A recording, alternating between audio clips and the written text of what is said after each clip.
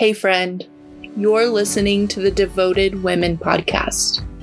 The audio you are about to listen to is a recording from our in-person Bible study meeting and is intended to be listened to after having completed the lesson in your workbook. So for this particular study, you can head on over to Amazon.com, search Engaging God's Word Genesis, get your copy, do the work, and then hit play. We are so glad that you have joined us.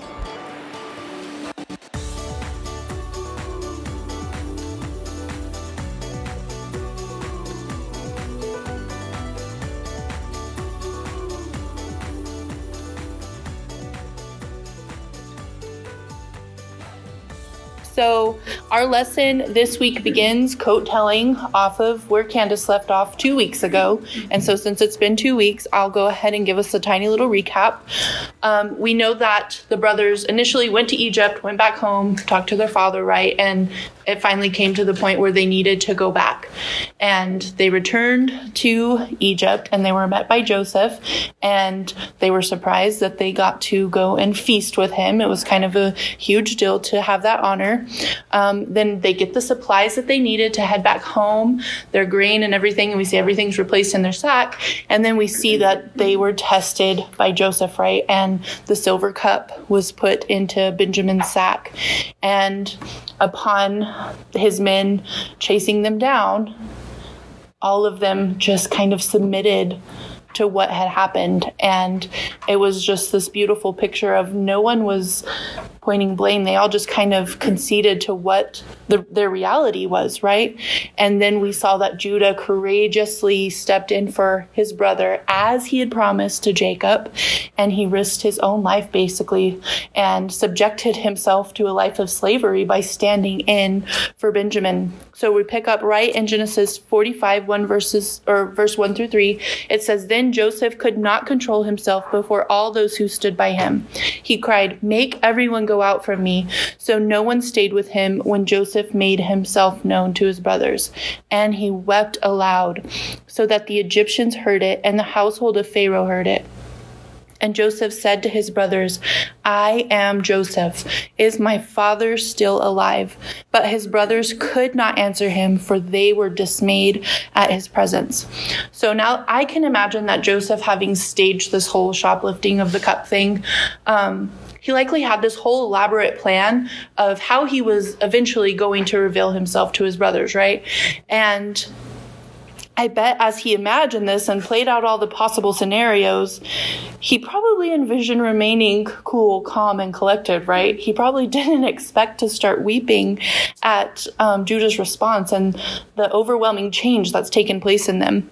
But so moved by that change and overwhelmed at the fact that they were no longer these selfish and betraying men that they once were, and now they were rather united by brotherly love, and they had so much compassion for their father. In Judah's retelling, like they're so concerned with how all of this is going to affect him. Joseph was unable to maintain his emotional composure. And so he wept to the point that everyone could hear, even after he had them all clear out, which left only his brothers there with him in his presence. And then to his brothers, he goes ahead and he reveals his true identity. He was not only this Egyptian superpower before them, he was Joseph, the brother that they betrayed all those years ago. And can you imagine up until this point, because this is the now third encounter he has with them, right? I can imagine he wanted to reveal himself from the get-go and to just start this whole process. But we see that this long, drawn-out process has allowed him to see what God has been doing in them and the change that has taken place, and truly the weight of the sin that they had committed that was on their shoulders. So even in his emotional overwhelm, Joseph still displayed thoughtfulness and mercy and sent everyone away that was near so that they might not judge these brothers according to their past iniquities. He wanted no one else present for this very delicate and private conversation. So I thought that was so beautiful whenever I thought about that. Moving on to Genesis 45, verses 4 through 15, Joseph beckons his brothers and he says, "Come near to me." And because of the obvious distress and shock that was written all over their faces, like, this is the brother we sold into slavery and basically left for dead. He could have gone and been killed for all they knew. They probably didn't even know he was alive or if he was alive. Well, obviously they didn't know if he was alive. Let me just say that. But he could see that they were just completely overwhelmed and probably shaken in their boots, as we like to say, right? He goes on to reveal his true identity to his brothers once more, saying, "I am your brother, Joseph." But this time he went on to include that small little detail, "whom you sold into Egypt," to leave no room for doubt in their minds, right? This is the guy. This is your brother. Joseph didn't remind them of this past iniquity, though, this past horror that they had committed against him, to condemn them, but to fully convince him that it truly was their brother and that the one that they thought they would never, ever see again. It was Joseph in the flesh. So then comes the unfolding of what I believe Joseph had planned to say all along. Verse 5 says, "And now do not be distressed or angry with yourselves because you sold me here." Joseph was already well aware of the fact that the weight of their sin was heavy on their shoulders. If we remember back to chapter 42, when he overheard their conversation, but they were unaware that he could actually understand them because they had a translator between them, remember? They said, "We are guilty. We are guilty. Joseph begged us for mercy and we wouldn't listen to him." Remember, they had their meal and he's in the pit crying out to them and they just ignored him. And then Reuben went on to pipe up and said, "I told you," right? Present time, he pipes up and says, "I told you." And now there's a reckoning for his blood. The payment for their sin was unfolding before their eyes in the consequences they now faced. Remember, they're standing before him guilty. Benjamin stole that cup, right? So the harvest of the natural law of sowing and reaping had finally come for them, and they were fully submitted to it. And Joseph knew it. He could see it written all over them. But God's mercy, his grace, and then unconditional love, right? Unconditional love. He says, "For God sent me before you to preserve life." All along, God had been with Joseph. And while he could have never dreamed on his own, the story plot to this point would have played out like it did, God knew. God knew how this story was going to go. He had a purpose for it all. And every step of the way, we've seen that Joseph made the choice to remain true to Yahweh. And so God used him in a great and mighty way. And the same is true for us in our lives. We have that same choice to make, to choose God. And as in John 15, where Jesus is talking about the vine and the branches, and he's beckoning us to remain in him, right? That's the idea, is we just remain and he produces the fruit. Joseph remained all this time. He was devoted to Yahweh, and the fruit that came about from his life, God's faithfulness playing out, was just because he was committed to him. It had nothing to do with Joseph himself. God gave him the gifts and the abilities to do all he did for his greater purpose. So, moving on to verse 6, it reads, "For the famine has been in the land these 2 years, and there are yet 5 years in which there will be neither plowing nor harvest." These men had no idea the scope of the devastation that laid before them in their future, right? They had no idea. It's only 2 years in. It wasn't even halfway over yet. Not even halfway. So we see here that Joseph is still our picture of Christ, as I pointed out in my last lesson that I taught. He had been sent by God, right? He was wrongly suffered all this time and in the past. And now, because of what God had done in and through him, he was now the way to life. Again, this beautiful picture of Jesus for us. And not only was he the way to life, but he was the way to life for both the Jew and the Gentile here. God didn't send him just to preserve the life of the Jews. It definitely was probably prioritized for them, but he also saved all those Gentiles at the same time through what he was doing with Joseph there in Egypt. So the story of Joseph, it anticipates the forgiveness and the reconciliation made possible by the cross. And just as Jesus did, Joseph tenderly offers his betrayers forgiveness and the chance to reconcile. Verse 7 reads, "And God sent me before you to preserve for you a remnant on earth and to keep alive for you many survivors. So it was not you who sent me here, but God. He has made me a father to Pharaoh and lord of all his house and ruler over all the land of Egypt." God's plan of redemption and restoration was now unfolding before Joseph's eyes. He was now able to see the bigger picture coming together, right? He assures his brothers that God's providence, which is God's divine protective care, is what led Joseph to this place.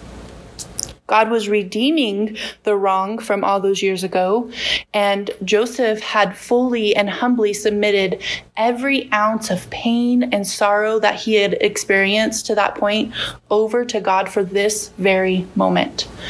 It was all worth it.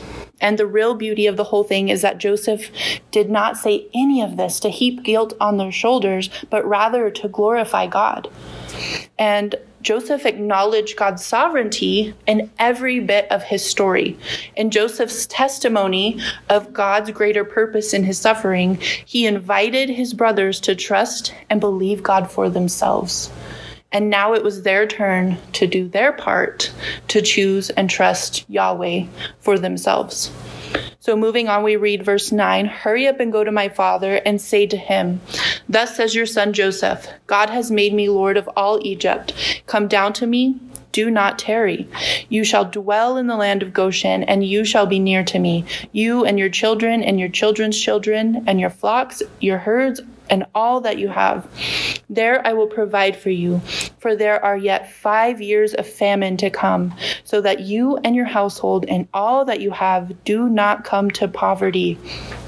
And now your eyes see, and the eyes of my brother Benjamin see, that it is my mouth that speaks to you. You must tell my father of all my honor in Egypt, and of all that you have seen. Hurry and bring my father down here.'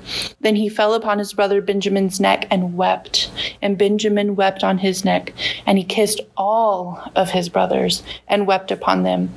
After that, his brothers talked with him."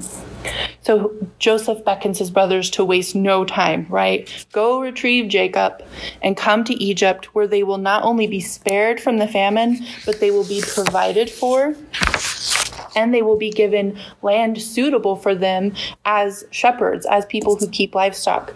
Designating Goshen as their dwelling place would have put them just close enough to Joseph to maintain contact with him, but far enough away that they wouldn't be absorbed into Egyptian society, making it possible to maintain both their ethnic and their religious distinctiveness from the pagans of the land, right?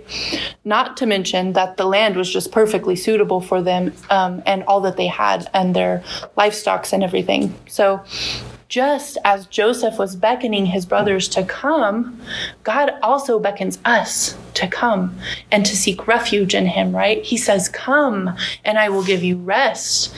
He says, "Come to the Father through me. Come and be my child.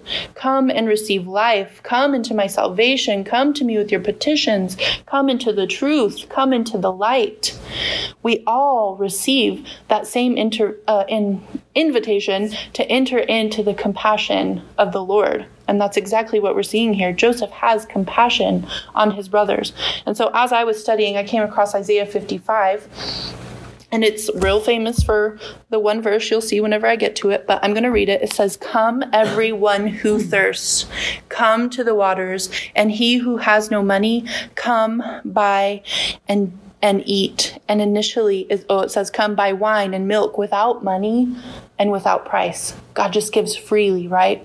And this beckoning to come, there's this urgency that we need him. We need to come. We need to come and feast and receive what it is that he gives us. It says, why do you spend your money for that which is not bread, and your labor for that which does not satisfy? Why are you wasting your time on worthless things? Why are you wasting your money on worthless things? Incline your ear and come to me. Hear that your soul may live, and I will make with you an everlasting covenant, my steadfast, sure love for David. Behold, I made him a witness to the peoples, a leader and a commander for the peoples. Behold, you shall call a nation that you do not know, and a nation that did not know you shall run to you because of the Lord your God and of the Holy One of Israel, for he has glorified you. Verse 6 is so key. Seek the Lord while he may be found. Call upon him while he is near. There will come a day when there is no longer the opportunity for people to turn to the Lord, right? Seek him while he may be found. Let the wicked forsake his way, and let the unrighteous man his thoughts. Let him return to the Lord, that he may have compassion on him, and to our God, for he will abundantly pardon. For my thoughts are not your thoughts, neither are your ways my ways, declares the Lord. For as the heavens are higher than the earth, so are my ways higher than your ways, and my thoughts higher than your thoughts. That's that popular one we all know, right? Verse 10 says, for as the rain and the snow come down from heaven and do not return there, but water the earth, making it bring forth and sprout, giving seed to the sower and bread to the eater, so shall my word be that goes out from my mouth. It shall not return to me empty. Whenever we lean into the word, we know that blessing is coming, whatever it might look like, no matter our circumstances, right? But it shall accomplish that which I purpose, God's will, God's plan for glory and for our good, and shall succeed in the thing for which I sent it. For you shall go out in joy, amen, and be led forth in peace. Yes. The mountains and the hills before you shall break forth into singing, and all the trees of the field shall clap their hands. Instead of the thorn shall come up the cypress, instead of the briar shall come up the myrtle, and it shall make a name for the Lord, an everlasting sign that will not be cut off. So, each and every one of us, and each and every member of Jacob's family, received these same invitations in this moment, right?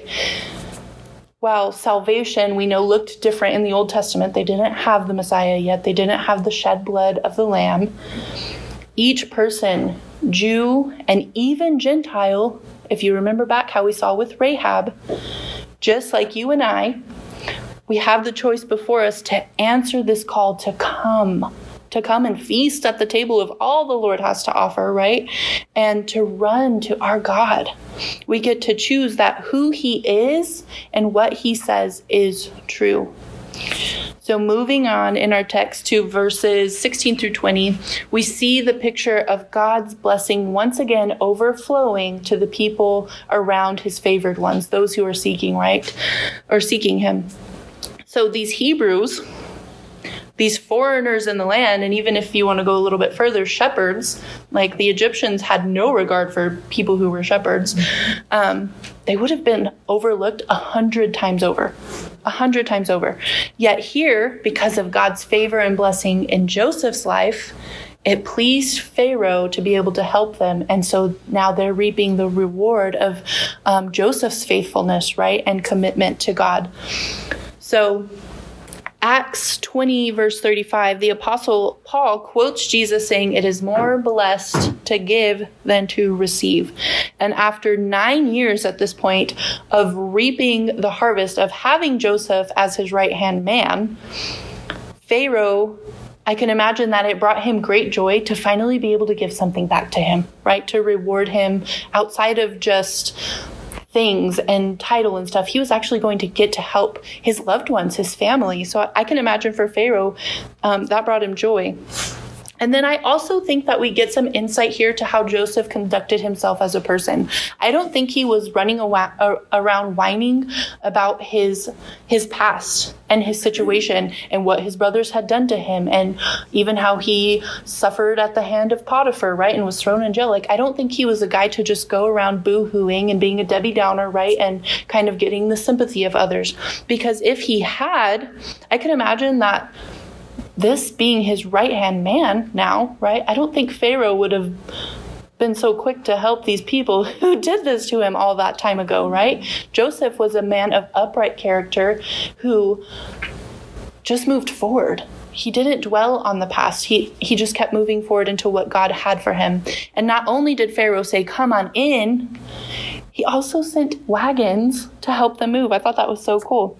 So if you think back to any time that we've read about people moving in our text so far, they load up their camels, they load up their donkeys, and they pretty much set off on foot.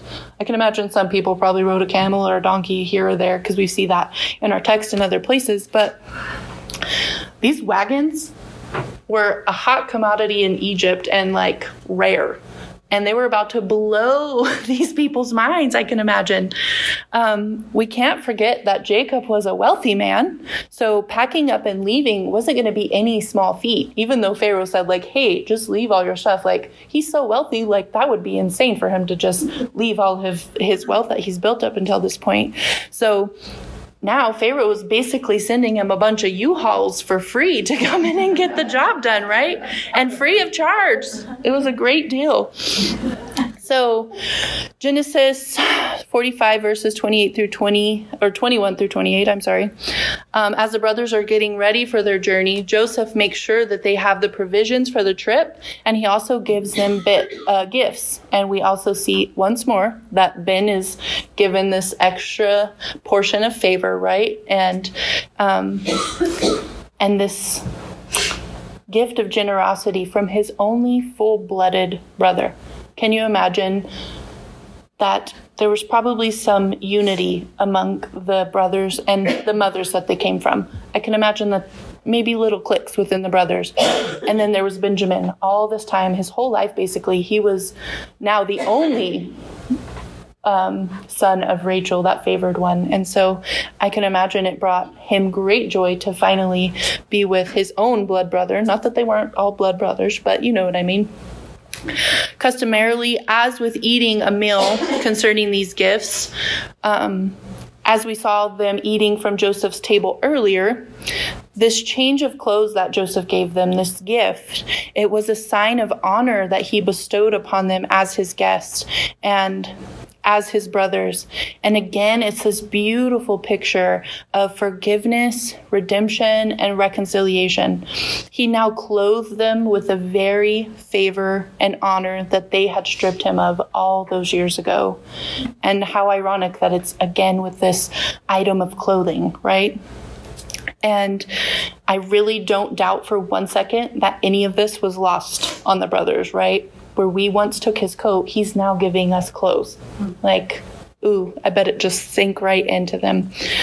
So Joseph went on to order even more provisions be sent for his father's journey to Egypt. And Joseph sends his brothers off with the instruction, do not quarrel along the way. Was that weird for anyone else after we see this picture, obviously, right, that they had change and that they do love each other and they're looking out for one another? But can you imagine, like, yes, there's this initial unity. Can you imagine the potential conversations and the arguments that were about to go down and all the potential finger pointing, right? After all that they had been through with Joseph till this point. And thinking back even to their first trip to Egypt and like, oh my gosh, it could have potentially gone awry.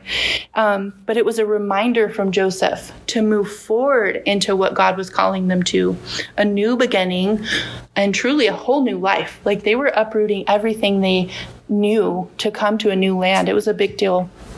So I want us to think back and consider Moses, who was the author of this book, right? And don't you think that the original audience, the Israelites coming out of Egypt, moving all around in the wilderness, those set to embark on a strange new world, right? The promised land as we know it. Don't you think they also needed this very same reminder in their big move, not to quarrel along the way? So while it may seem initially displaced for us, like, do they even need this reminder? Like, they're doing great. Yes, they do. And even us as God's people, we need that same reminder, not to quarrel along the way as we're walking and moving in God's plan in our life, especially alongside a whole church full of people, not only in our local church, but globally. Like, we are to be united and not quarrel and work for God's glory to go forth. So unity amid God's people is key to accomplish his will and purpose in this world. And it is a lesson relevant for the original audience, the Israelites then, and it is relevant for us now. So perhaps they didn't quarrel along the way as they were instructed, or maybe not. We don't know. I can imagine, like, even if someone told me that, I'd probably still have some words to say. But I can almost guarantee you that they did talk about how on earth were they going to go home and tell Jacob, their father, and how on earth was he going to respond? Because not only would they be bringing this great news, right? Joseph is alive, he's ruler over Egypt, all this stuff, but they would simultaneously be breaking his heart because he doesn't know what they did all those years ago. The truth about Joseph was finally going to be brought to the light. And remember back earlier whenever I was talking about those invitations of Jesus to come, when he says, come into the light. Well, the reality, it sounds all good and fluffy, right? But the reality of coming into the light means that all the darkness and the sin that is harbored in our lives and inside of us is exposed by that light. It's an invitation. And so, but it's a freeing invitation, right? Can you imagine, like, once they tell Jacob and get that off their chest, how much lighter they must feel as humans? So it was for the brothers upon their arrival that this great sin was going to come to the light. And we don't get the narrative of how it happened. And I thought that was a really beautiful point in one of the commentaries I was reading. They pointed out that this was a private conversation. It wasn't something that Moses, like, we don't need all this dirt here, as much as us being nosy and we might want it, right? Moses left that for them. Right? Whatever was said was kept between them, and we just get to see what we need. So, but we do read of Jacob's initial disbelief. His long-lost beloved son, the favored one, was not only alive, but he was ruler over all of Egypt. Like, no way. I can imagine I probably would have that same response. There's no way. Like, you're full of baloney. But ultimately, their testimony of all that had happened, right? And all the goods right before his eyes that were provided to move, we see that Jacob's spirit was revived. And he said in verse 28, it is enough. Joseph, my son, is still alive. I will go and see him before I die. Can you imagine his sweet daddy heart finally just like a huge exhale, you know, like, I'm going to get to see the son I thought was gone forever. It's just so beautiful. So moving on to Genesis 46, verses 1 through 7, it says, everyone loaded up and they set off back to Egypt, but Jacob, not back to Egypt. They were going to Egypt. So they took a little pit stop along the way, though. And we see that Jacob stopped in Beersheba, where both Isaac and Abraham sojourned for a while. And there he offered sacrifices to God. Before departing the land that God had promised to Abraham's descendants, it is very likely that he was seeking God's approval for this move. And Candace pointed out that whenever God's speaking to him here, he calls him Jacob. God had changed his name to Israel, remember? So by calling him Jacob, he's calling out the doubt that's in his heart, right? And the doubt that he's experienced. And we see that Jacob is coming before God and he's seeking God's approval for this move. And as we read previously in chapter 26, all the way back to 26, verses 1 through 5, remember Isaac was strictly forbidden from going into Egypt. And so was Jacob struggling with this idea, like, could I possibly be being led astray, right? Am I following God's path? Are my people, are all my family, are they going to be contaminated by the idolatry that's in Egypt and in this land? Because clearly that's what God was keeping Isaac from initially, remember? And by making the stop, I think Jacob really was hoping to settle any doubts that he was having. And we see that in his faithfulness, God shows up and God speaks peace into Jacob's life. He says, I am God, the God of your father. Do not be afraid to go down to Egypt, for there I will make you into a great nation. I myself will go down with you to Egypt, and I will also bring you up again. And Joseph's hand shall close your eyes. So I want us to think back and just think about the reality that God doesn't just keep some of his promises. God keeps all of his promises. So I want us to take a second look all the way back to chapter 15 and recall one of the promises that God made to Abraham before he had any of his children. Like, he didn't even have Ishmael yet at this point when God gave him this promise. Chapter 15, verse 13 says, know for certain that your offspring will be sojourners in a land that is not theirs and will be servants there. And they will be afflicted for 400 years. But I will bring judgment on the nation that they serve, and afterward they shall come out with great possessions. So as I was reading this and thinking back here, was Jacob aware of this word from God to Abraham? We don't know. But even if he was, I highly doubt that he was really applying this specific word, this specific promise to his life and his circumstance, right? Because would he really have gone into this foreign land and been a sojourner knowing that his family was going to be oppressed and that they were going to be subjected to slavery, right? Highly unlikely. So in both of these promises, they're both true and they're both going to come to fruition. We get to see that the reality, that blessing of God and suffering for his sake and his cause, they often coexist as followers of Christ, right? In the New Testament, it's made very clear that we are going to suffer for Christ. And I don't know if you have experienced that, but I have to some degree in my life, and it's not fun. But at the same time, there's blessing and there's reward, and it's so good. So God promises his presence and his provision for Jacob in Egypt. And we know that from chapter 1 of Exodus that they indeed multiplied, just as he had told Abraham, and even as he retold Jacob, right? They did multiply, and then they ultimately became a threat to the new Pharaoh at the time, and as a result, they were afflicted with many burdens, and that's Exodus 1:11.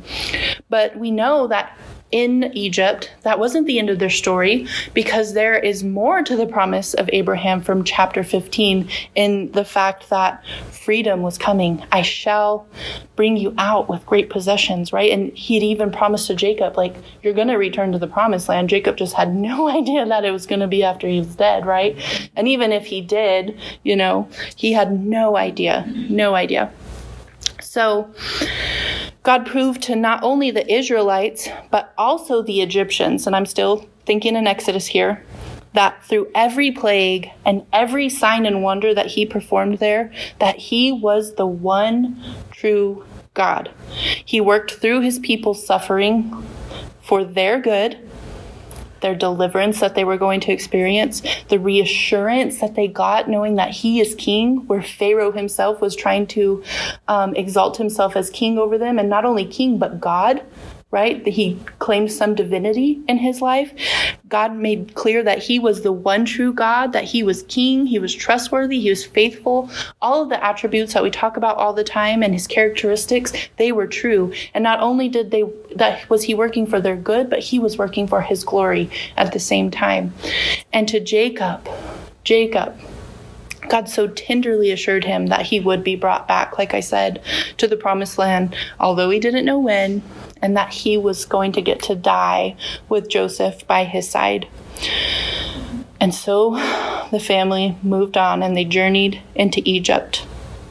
And then in Genesis 46, in verses 8 through 27, we get to take this small it's kind of long, really, in the grand scheme of things. We get to take this short little commercial break, right? And read exactly who all went into Egypt. We get a pretty little genealogy.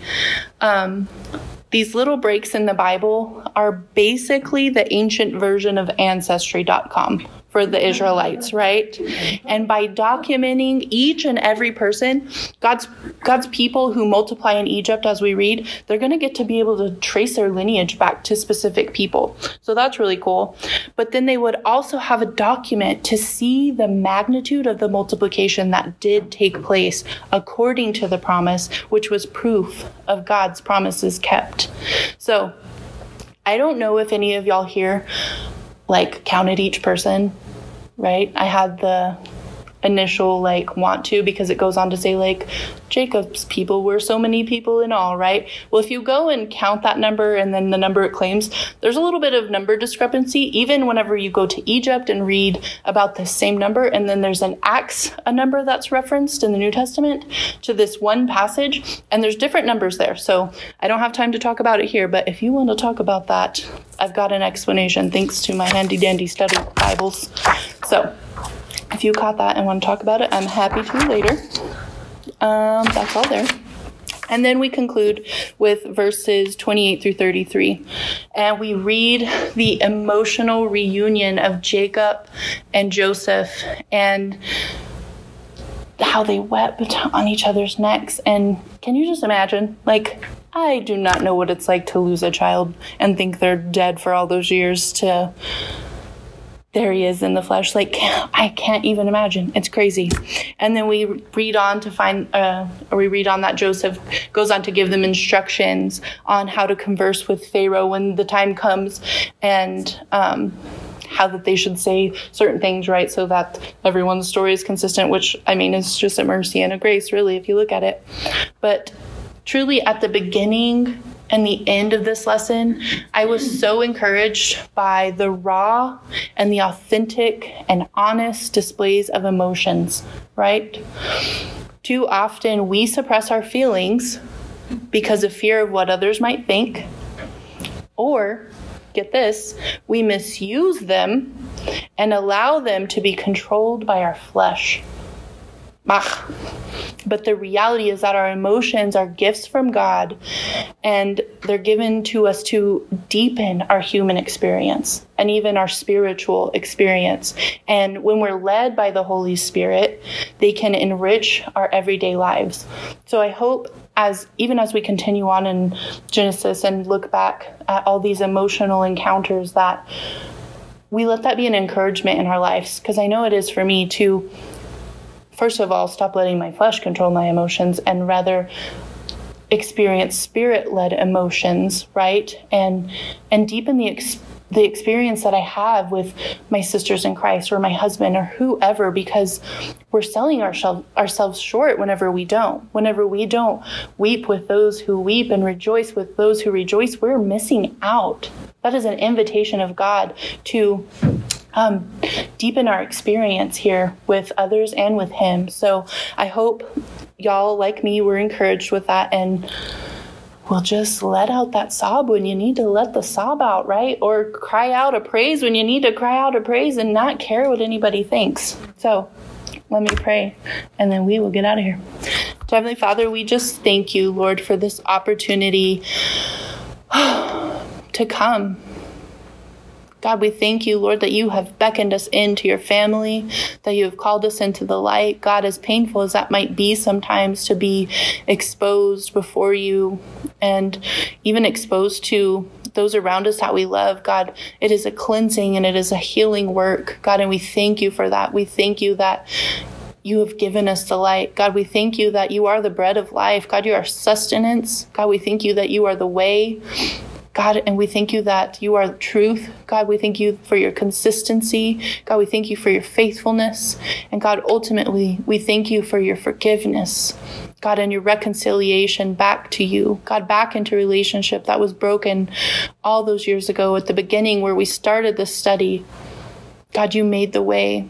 and you just beckon us to come. God, so I pray that each one of us will make the choice to choose you each and every day. God, that we will commune with you and go out and glorify you, God, and tell others who have yet to hear the call, God, or who have yet to make a move towards you. God, I pray that you help us to share your news, share the gospel, God, that you have come to save. God, we love you and we praise you, and we just thank you for who you are and what you've done, and God, all of what you've yet to do. We love you and praise you. It's your name we pray. Amen.